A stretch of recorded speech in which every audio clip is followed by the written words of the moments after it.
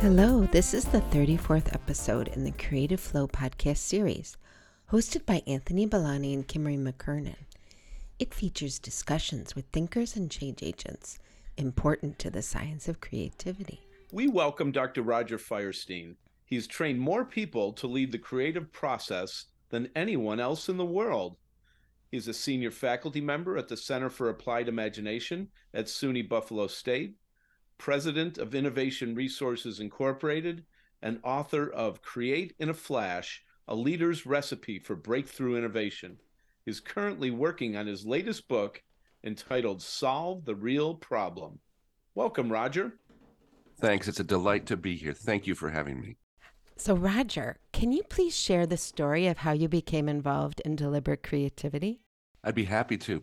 And it goes back to, I grew up on a farm in northern Colorado. And when I was 6 or 7 or 8, my mom had me take piano lessons. And I hated my piano lessons, all right? But my mom said, someday you'll be glad you took piano lessons. Well, when I was about 14, there was a minister at our church that had a little 4-string tenor guitar, and he gave it to me, and he said, you might want to try this out. Well, for the next 2 months, my parents never saw me because I was in the basement practicing guitar. And so when I was 16, I started teaching guitar. I taught guitar all the way through college to earn money to go through college. And one of the things that I discovered in my first year of college, I'd been teaching for a few years at that time, is that my beginning students were getting kind of bored with their lessons, just kind of learning the basics, the technique. And so I thought if I could get them to get more creative, they might enjoy their music lessons more. So I started reading about creativity, and one place and 2 names kept coming up consistently in the literature. And that place was now the Center for Applied Imagination at Buffalo State University. And 2 names, Sidney Parnes and Ruth Knoller. So in April of 1977, I was staying at my parents' house on our farm, and I found the phone number of the department, and I got the courage to dial the phone number up, and I got the secretary on the phone, and her name was Jenny, and I told her what I was interested in, and she said, "Well, Dr. Parnes is here. Would you like to talk to him?" Now, I'd never spoken to an author before in my life. I mean, I'm 21 years old. I never knew an author. I thought authors wrote books and they died. Good thing that they didn't, because I've written a few. And so I get on the phone with Sid Parnes, and we have this wonderful conversation. And Sid says, yes, we've got this Creative Problem Solving Institute. It goes on every year. It's in June. And we just started this Master of Science degree in Creativity Studies. Well, when I hung up the phone, I was shaking. I was so excited. And I ran up the stairs and I said to my mom, I said, Mom, I just talked to Sid Parnes in Buffalo, New York. And you know what she said? She said, what? You made a long distance phone call? Phone calls from rural Colorado in 1977 were pretty expensive. And so that year I came out, I went to the Creative Problem Solving Institute. I took the 24th Creative Problem Solving Institute. And Tony, what are we on now? About the 60th or something like that? Close, right? And I think we're almost to 70. Yeah, you're close. Yeah. And so I took the Institute. I took a 3-week course. I was just on fire. I came back and I finished up my undergraduate degree, moved out here in 1978. And I think I was the 7th person to get the degree. And now we've graduated over like 800. And in talking to Mom later, she said, Roger, she said, when you got off the airplane from coming back from Buffalo, that's all you could talk about was this creativity stuff. And so that's when the passion, the love for this stuff began, and it hasn't quieted down. I mean, the passion is still there, the fire is still there, and I'm having so much fun in this field. It's just extraordinary to be able to have been in this business for 40 plus years and still just having a blast. So that's the story. That's an amazing journey. And how many people who have been on this podcast, you have played that role for them, Roger. So that's full circle. Amazing. Well, it's good hearing your story again. And it reminded me of, and I know you know this, of Sid's initial story as well, that when he attended the very first Creative Problem Solving Institute, he pulled off the road. He drove up from Pittsburgh, and he said he pulled off the road almost 24 times or thereabouts. He couldn't do like what you did. He couldn't stop making notes because his brain just kept going and going and going. And the story there, like you, is that he ended up moving his whole family up to Buffalo So you were right in line with that same power. And it's so consistent with what nearly everybody we talk to is that everybody that's still doing this caught the fire. So, and it's so much fun. Yeah, it's so much fun. Yeah. So yeah. Fun is the key. We have whole people that talk about the seriousness of play and working comedy in and humor and all that sort of stuff. It's an important piece of our work. So Roger, describe your consulting work and share any lessons that you've learned that might help others on their journey. Yeah, thank you, Tony. Let me broaden that a little bit. Let me just kind of talk about my work overall and what I've involved in, because it's not just consulting. I'm still teaching at the Center for Applied Imagination. I have been teaching there since 1984. I teach a class or two. I teach the introductory class, and sometimes I teach a facilitation class. And I'm still sit on staff meetings. It's important, I think, to stay involved there, the vibrancy into what's going on there. So there's teaching. That's one aspect. And then I've trained people in an organization to apply creative problem solving, to be more effective, to be more competitive in their business. And one of the things I've just begun working on over the last couple of years are breakthrough labs. And this is a really unique service. And the way this works is a client will come to me and they'll have a tough problem to solve. They'll have a product development issue, or they'll have an expansion issue, or they'll have a big staffing issue that they can't get staff for. And what we'll do is that we'll have the client and a couple of other folks. And then what I do is I bring in creative catalysts. And these are people that are highly trained in creative problem solving, like yourself, and are also experts in business, education, medicine, music, the arts, comedy, supply chain management. And they come in and we hire them to work for a couple of hours. And in two parts, the breakthrough lab is in two parts. The first part is where we work with the client to figure out what the real problem is. We clarify the problem. We generate a whole bunch of creative questions. And then we have the client select those creative questions. We come back a couple of weeks later and we generate ideas for the client. And then the client take those ideas and goes with that. And the beautiful thing about this is, the unique thing about this is, because I've been in the business so long, I know so many people in so many different areas. So we just completed a project with a cosmetics company on new product development. And we had creative catalysts from essentially just about, well, let's see, we had from Boston to Oregon, from Los Angeles to Florida to New Mexico, that were able to be a part of this. So we did it virtually. So that's really exciting stuff that I'm working on right now. The other thing is I just released a 9-part series on innovation on the Open Sesame e-learning platform. And we're real excited about that because that's gone into their premium package. And so if you want to go to opensesame.com and just put my name in, you'll find those, and they're really reasonably priced. And now with the new book coming up, now that'll be the 7th book. And we're delighted about this book because it will be like creating a flash. We'll have illustrations, and I have a wonderful editor. And so that's coming up. And so the lessons learned, Tony, as I began to think about our time together, one of the things that's really come to me about this whole field is keep it simple. Keep it simple, particularly people that are listening to this that are trained in creative problem solving. I think oftentimes we go out and we want to try and use all of our tools and techniques because we have a favorite tool. We think it's really fun. We think you don't need that. 4 or 5 basic tools are fine. The tools that I talked about, the creativity tools I talked about in creating a flash, they have the ones that work consistently, and it's generate lots of creative questions, use force connections, defer judgment, evaluate ideas positively. That's really the essence of it. And then the whole diverging out, coming up with lots of ideas, then converging in. So bottom line is keep it simple. So yeah, I couldn't agree more that, the basics and can be taught so quickly, and yes, they can change lives. It's amazing. And I think that's the thing too. They can be taught so quickly. I mean, lots of management tools and techniques and methods that are out there. You start to read into them, they get very, very complicated, and there's really no reason for that. And I think oftentimes in reading books on these subjects, you'll find, and this has kind of been one of the issues I've been talking both with the editorial team and our publicist, is that you read about the first 40 or 50 pages, that's new stuff in there, that's cool, and then you're smiling, all right, because I can see, and then the rest of the book is kind of fluff. It's like, okay, you got, so we didn't take that philosophy in creating the flash or in solve the real problem. Half of the book is pictures. Half of the book is writing. Thanks, Tony. You've read the book. You've been to the book openings. That's our focus on that, and it should be simple. And I believe that a book should be a work of art. And so when you open that book up, you should be delighted. Every page you should turn should be like fun and like interesting, not only in the copy, but also in the illustrations as well. And I'm so blessed to have Heather Lazikis as my editor and Cassandra Ott as the art director doing this work. They're just fantastic people to work with. So, as a follow on to that, can you tell us one or two of your favorite success stories of applying creative problem solving? Yeah, I'd be happy to. I'm going to talk about three, and then I want to talk about one I'm really excited about right now.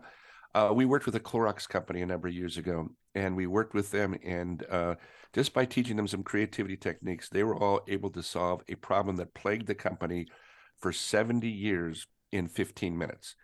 And what that was just a change in the mindset about the product that they were working on. So that's one. The other is a number of years ago, and this has just come to mind because I'm kind of back working in that area again. We did work with Mazda Motor Manufacturing USA when they first came to the United States back in the late 80s. And they were building the Mazda MX-6 and the Ford Probe. And it was in Flat Rock, Michigan. I worked with the director of training and development there, a fellow named Ken Kamiga. And what we did was we combined creative problem-solving techniques with quality techniques.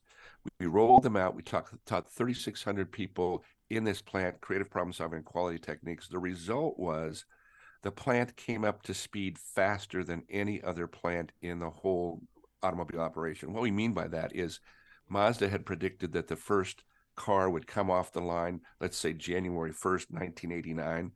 And the first car actually came off the line something like December 15th, 1988. So they saved something like 15 days in the amount of time it took them to get up to speed. And that whole philosophy permeated the entire plant as far as quality, as far as creativity is concerned. And then the other one is a local one, is we worked with the New York State Economic Development Council, the Western New York Division, to help Buffalo, New York secure $1 billion in economic development funding.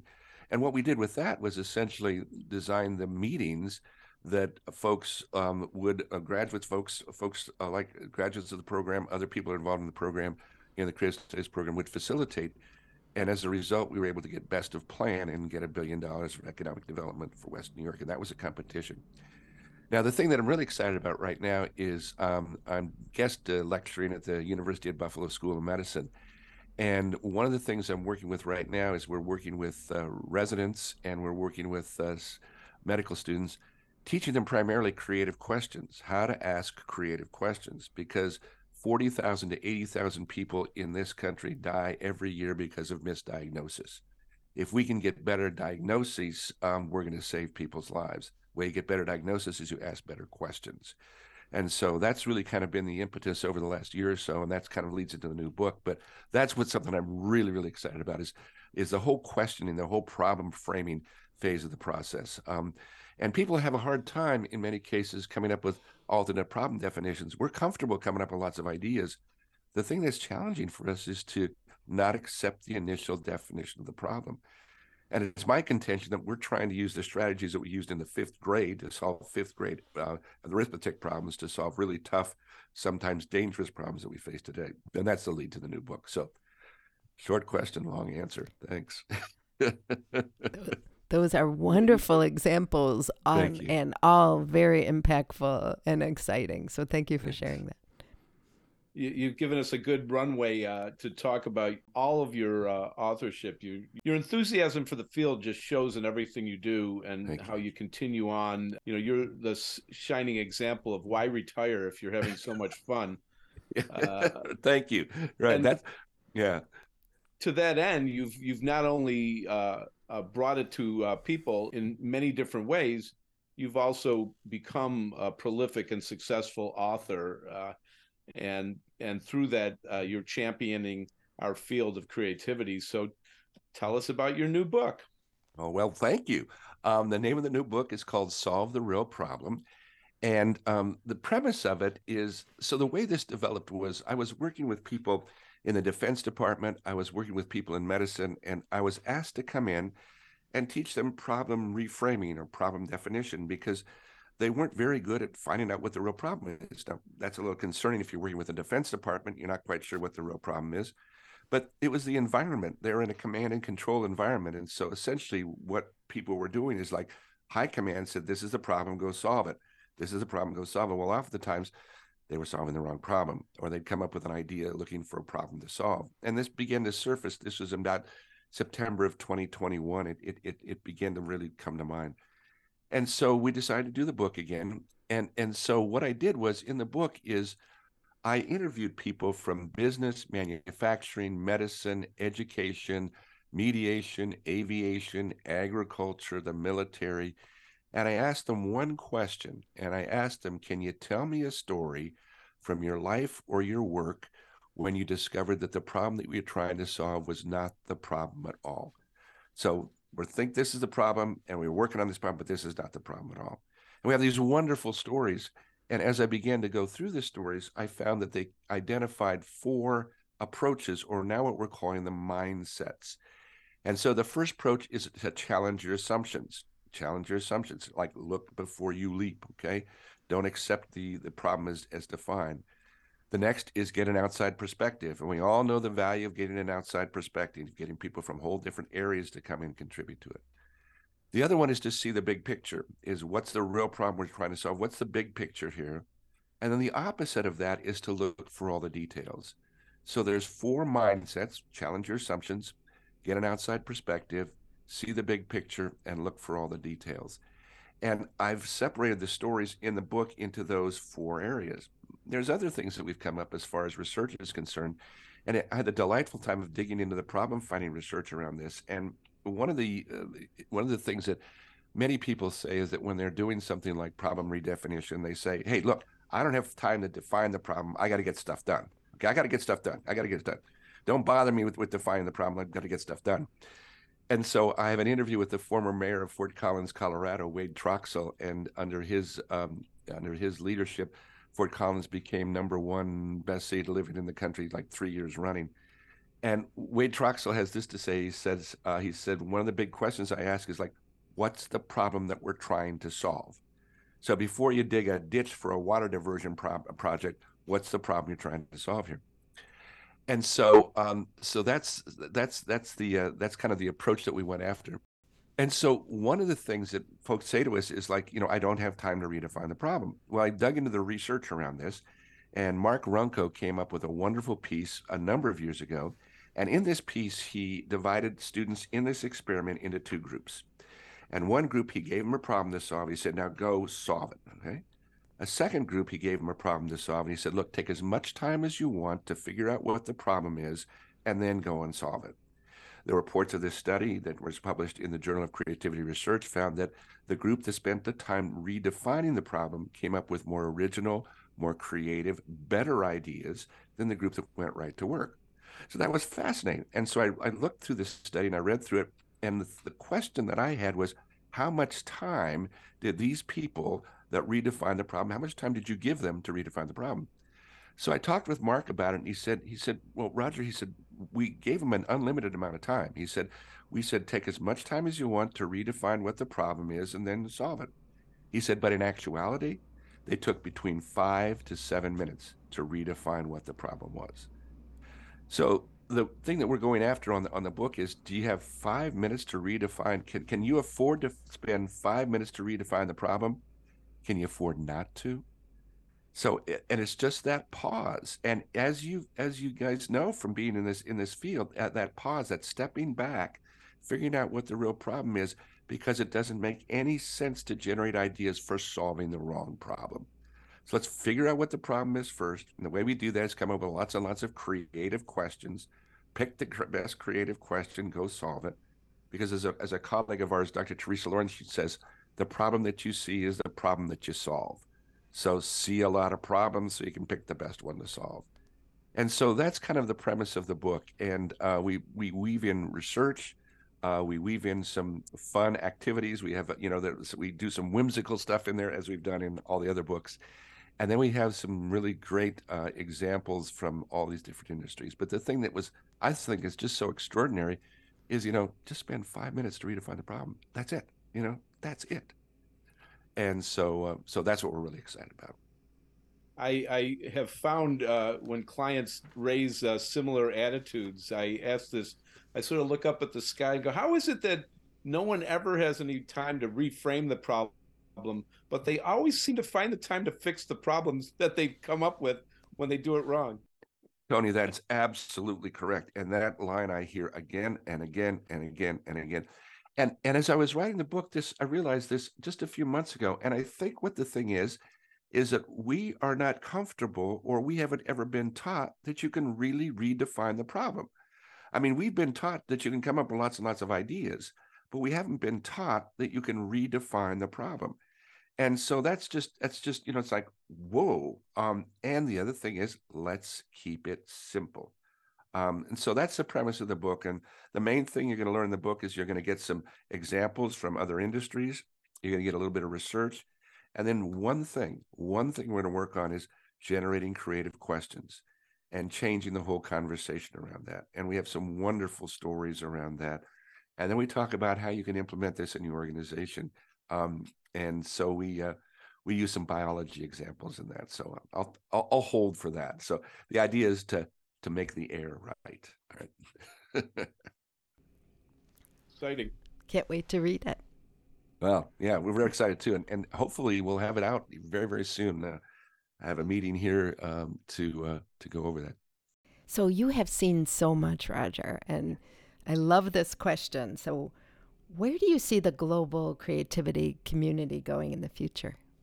I really am glad you asked that question. I'm also glad that you gave me some time before our interview today to kind of think it through, because there's a lot of global creativity communities out there. You have the Center for Applied Imagination, which is a global creativity community, that really works on the practice and research behind creative problem solving. We have 800 such folks across the world. We have the Creative Education Foundation and the Creative Problem Solving Institute that's been going on for close to 70 years, which is a celebration of creativity, bringing people together from all of these different perspectives. We have the Creativity Expert Exchange that the Center for Applied Imagination does in March, kind of bringing people together on a virtual basis to share what they're working on. There's International Creativity Day that's going on right now. There's the Southern Oregon University, who is now every year is holding a research conference on creativity that really focuses on creativity-based research. I'm going to be speaking in Iceland this summer at the Creativity Conference, and this is a conference that I was not aware of, but it's probably about 4 or 5 years old. That's based in Europe and then Western Europe and kind of internationally. And then there's blogs and there's podcasts like the good work that you folks are doing that are coming up around the world. And so where do I see it going? I think they're all going to grow from their own perspectives, and this isn't necessarily a bad thing. Creativity is multifaceted, so why not have a bunch of multifaceted movements? So the key is to respect each perspective. And so, for example, let's say you're a creativity researcher and you're at the Southern Oregon University uh, conference putting out your research on creativity. You don't put down the applied people. All right, we can all work together. And the other side is too, applied people. Don't just put stuff out there without a research base on it.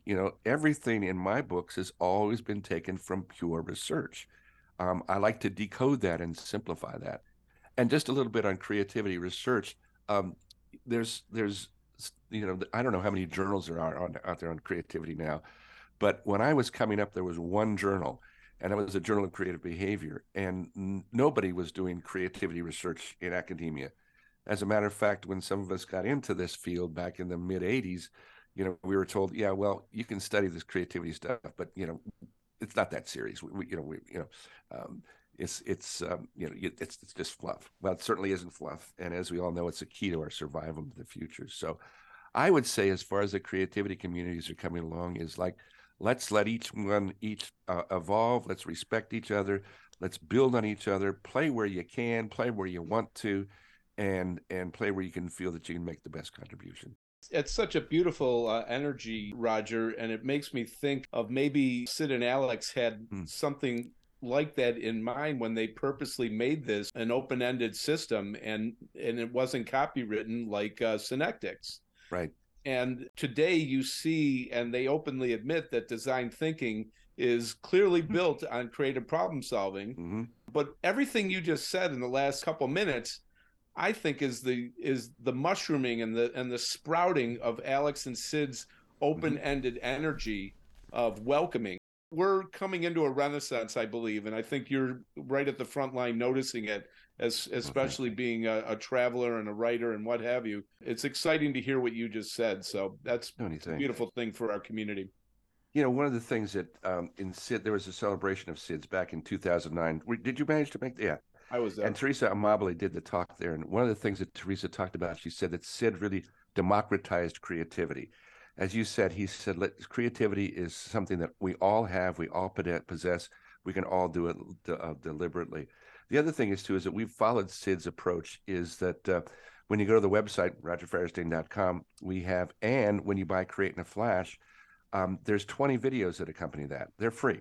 There's about 20 downloadable PDFs, writable PDFs. When you go to the website, downloadable, they're free. Just use them. Just use them, use them, use them, use them, use them. Because the way we're going to grow this and continue to grow this is when you get this stuff out there. And you know, I don't worry about copyrights and that stuff. You know, you copyright a book, you don't copyright a thinking method. And the other thing that I think Sid and Alex did too is that, you know, when Sid, I actually just wrote a piece on Sid for the Oxford Mid-Century Reader, and Gerard had me do a piece on a talk that Sid did back in 1962. They have a recording of it, and it was extraordinary to listen to the recording. But what Sid did was he was so open with everything, and he had this wonderful ability to just bring people on board. And I worked with Sid in my early career, and I remember the Creative Problem Solving Institutes. What Sid would say to folks, he was on a phone call one time, and I overheard him, and he said, "Look, here's the deal." He said, "We can't pay for your way to get here, okay? But we will. But when you get here, we'll pay for your room, we'll pay for your food, and you're going to be working with some of the most incredible creative people on the planet, right?" And he got people like, you know, like Guilford and McKinnon and George Land. And later on, if I recall, I think the person that he was talking about, I'm pretty sure the person he was talking about was Ken Blanchard at the time, who wrote the 1 Minute Manager, who at that time was just huge business guru, got Ken to come and speak, you know. And the bottom line was is folks were staying in unair conditioned dorm rooms and eating cafeteria food, but they came and they loved it because of the spirit, because of his openness, and because he really did a nice job of getting researchers in there, practitioners, bringing them together. And I really think that was the approach that Sid and Alex really fostered, is let's get this out there. And so I've tried to continue that. And I think, you know, kind of my mission has been to, over the years, is to keep creativity simple, make it practical, help people to apply it in their world. So keep creativity simple, make it practical, help people to apply it in their world. And Sid was my teacher on that. So kudos to Sid. Keep paying it forward. You got it, man. Great stuff. So we ask this of every guest. We'll look forward to your response. So tell us about your creative flow. You know, I really appreciate that question. And once again, I can't thank you enough for sending the questions out to me beforehand, because I wanted to think about through these things. And so writing is my creative flow. And I just want to say, writing used to be hard for me. And because I would sweat through stuff. Now it's fun. And I can really lose myself when I'm writing a book.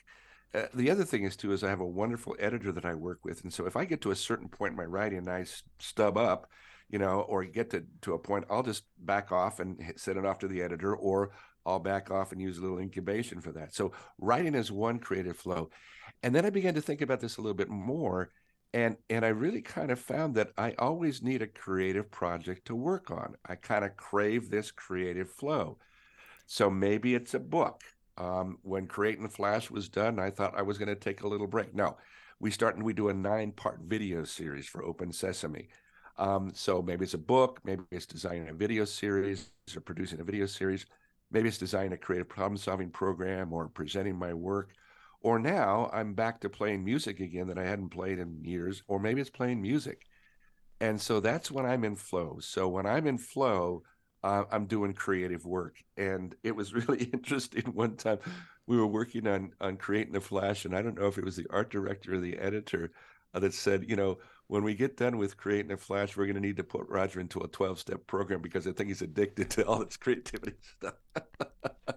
Because it was just so much fun. And I think also too is that, when I think about creating a Flash, and when I think about solve the real problem, I had the opportunity to talk to a ghostwriter about a year or so ago. A friend of ours was going to be writing a book, and my publicist had me talk to this ghostwriter and about writing for this friend's book. And he struck me. It just struck me about what he said in our short conversation. He said within a few pages, the reader can understand the intent of the author. Within just a few pages, the reader can understand the intent of the author. So what are you writing a book for? Are you writing a book to show how smart you are, or to get more consulting jobs, or to write a book for, quote, passive income? Or are you writing a book to give back to the world? Are you writing a book to have fun? Are you writing a book as a work of art? And I really focus on the latter. I mean, I'm writing to give back to the world. I've been so richly blessed in this business. I feel it's my responsibility to do that. And it's also a lot of fun. And then I write a book because it is fun. And I write a book because I want to be the reader that looks through there and goes, wow, this is delightful. This is delightful. And before we end, just a quick story. When I did my second book, Leading on the Creative Edge, and we were all excited about that because it's a hardcover book. It was a major publisher, and so I gave the book to my dad, and this is in the late 90s. And so Dad is reading the book, and I talked to him, and I said, well, Dad, what'd you think of the book? He goes, well, I made it about 25 pages into it. Where are the pictures? Where are the pictures? Okay. My dad was a farmer. He was visual, all right? And so the pictures made a big, huge difference to him. And so when we did Creating a Flash, Dad's words, where are the pictures, had to be in the book. And so that's why my whole philosophy is a book should be fun. It should captivate you. It should be a work of art. It should be something that you should look forward to reading. And from my perspective as the author, it should be something that you can use in the world and that you can apply in all aspects of your life. So there you go.